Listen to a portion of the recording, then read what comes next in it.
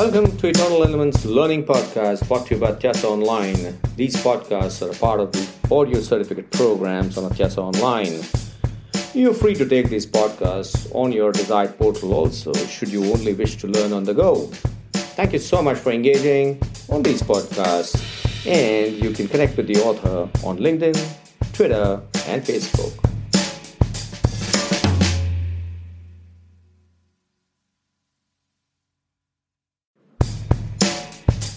Hi, this is Niket Karasgi. Welcome to Eternal Elements. We're talking about international business, and this is season 8.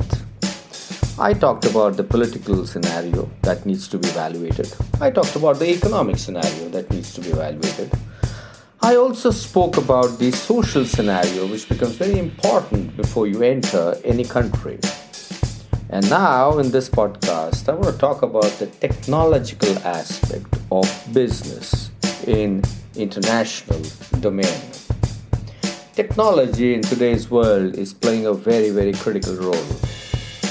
And technology happens to be one of the areas which must be evaluated before you enter any host country to do business. You need to evaluate whether the technology is available or the technology will have to be brought into the country. Let's understand there are factors of production, and in the factors of production you have land, you have capital, you have labor, and you have technology. Land obviously cannot be moved. Labor can be moved. Capital can be moved. Technology can also be moved. Therefore, if the land is available and if the raw materials are available, or even if the raw materials are produced elsewhere with a supply chain which are efficient and effective, you can import the raw materials into the host country. If you're not able to use the local raw materials, it's fine. But you need technology for sure, and that too, if your product or a service is dependent upon technology, it's going to be very, very critical. Now, technology can be interpreted as technology required for manufacturing. That's one aspect, where you require capital and you require the technological progress to make your plant, to make your capacities productive, effective, efficient, so that you can meet the economies of scale. However, in today's world, information and communications technology, or ICT, becomes extremely important. Information and communications technology is becoming critical because the Internet of Things and a whole lot of dependence on ICT is an aspect of today's business. 21st century is all about information and communications technology.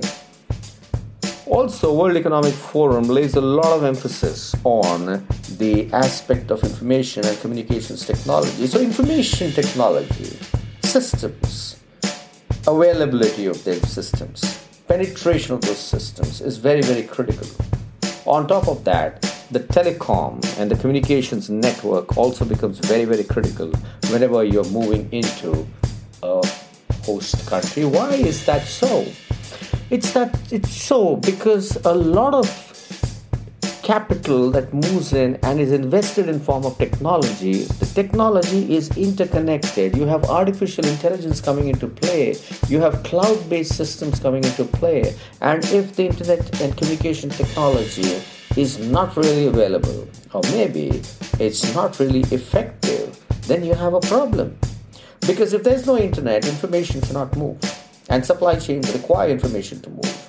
And if the mobile telecom towers with the latest technology are not available, then again you're constrained. So, before you enter any country, check whether the government's policy is tuned to the penetration and expansion of information and communication technology.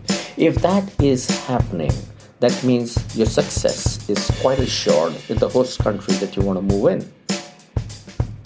Artificial intelligence, 3D printing, Internet of Things, all this is very, very critical whenever you are measuring the effectiveness of your business in a particular host country. Also, let's understand While you do operate from a particular host country, your capacity is going to cater to businesses all over the world, because we are living in a borderless world. And borderless world demands that information moves seamlessly across borders.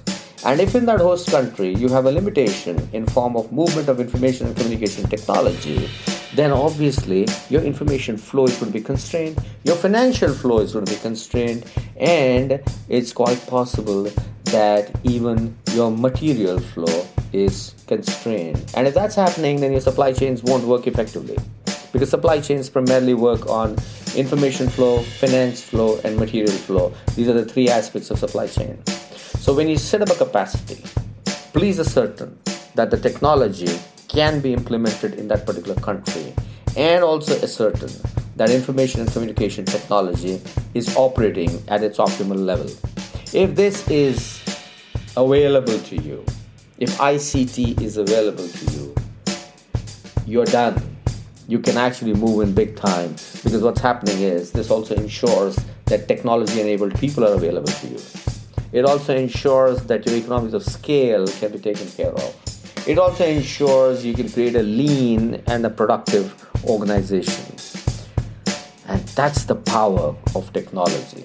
Thank you very much. This is Niket Kerasli signing off from this podcast.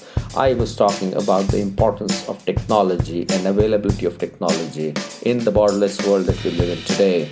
I shall see you in the next podcast, where I'm going to cover two final elements of setting up business, which is the environment, and we're talking about the legal systems. Thank you very much.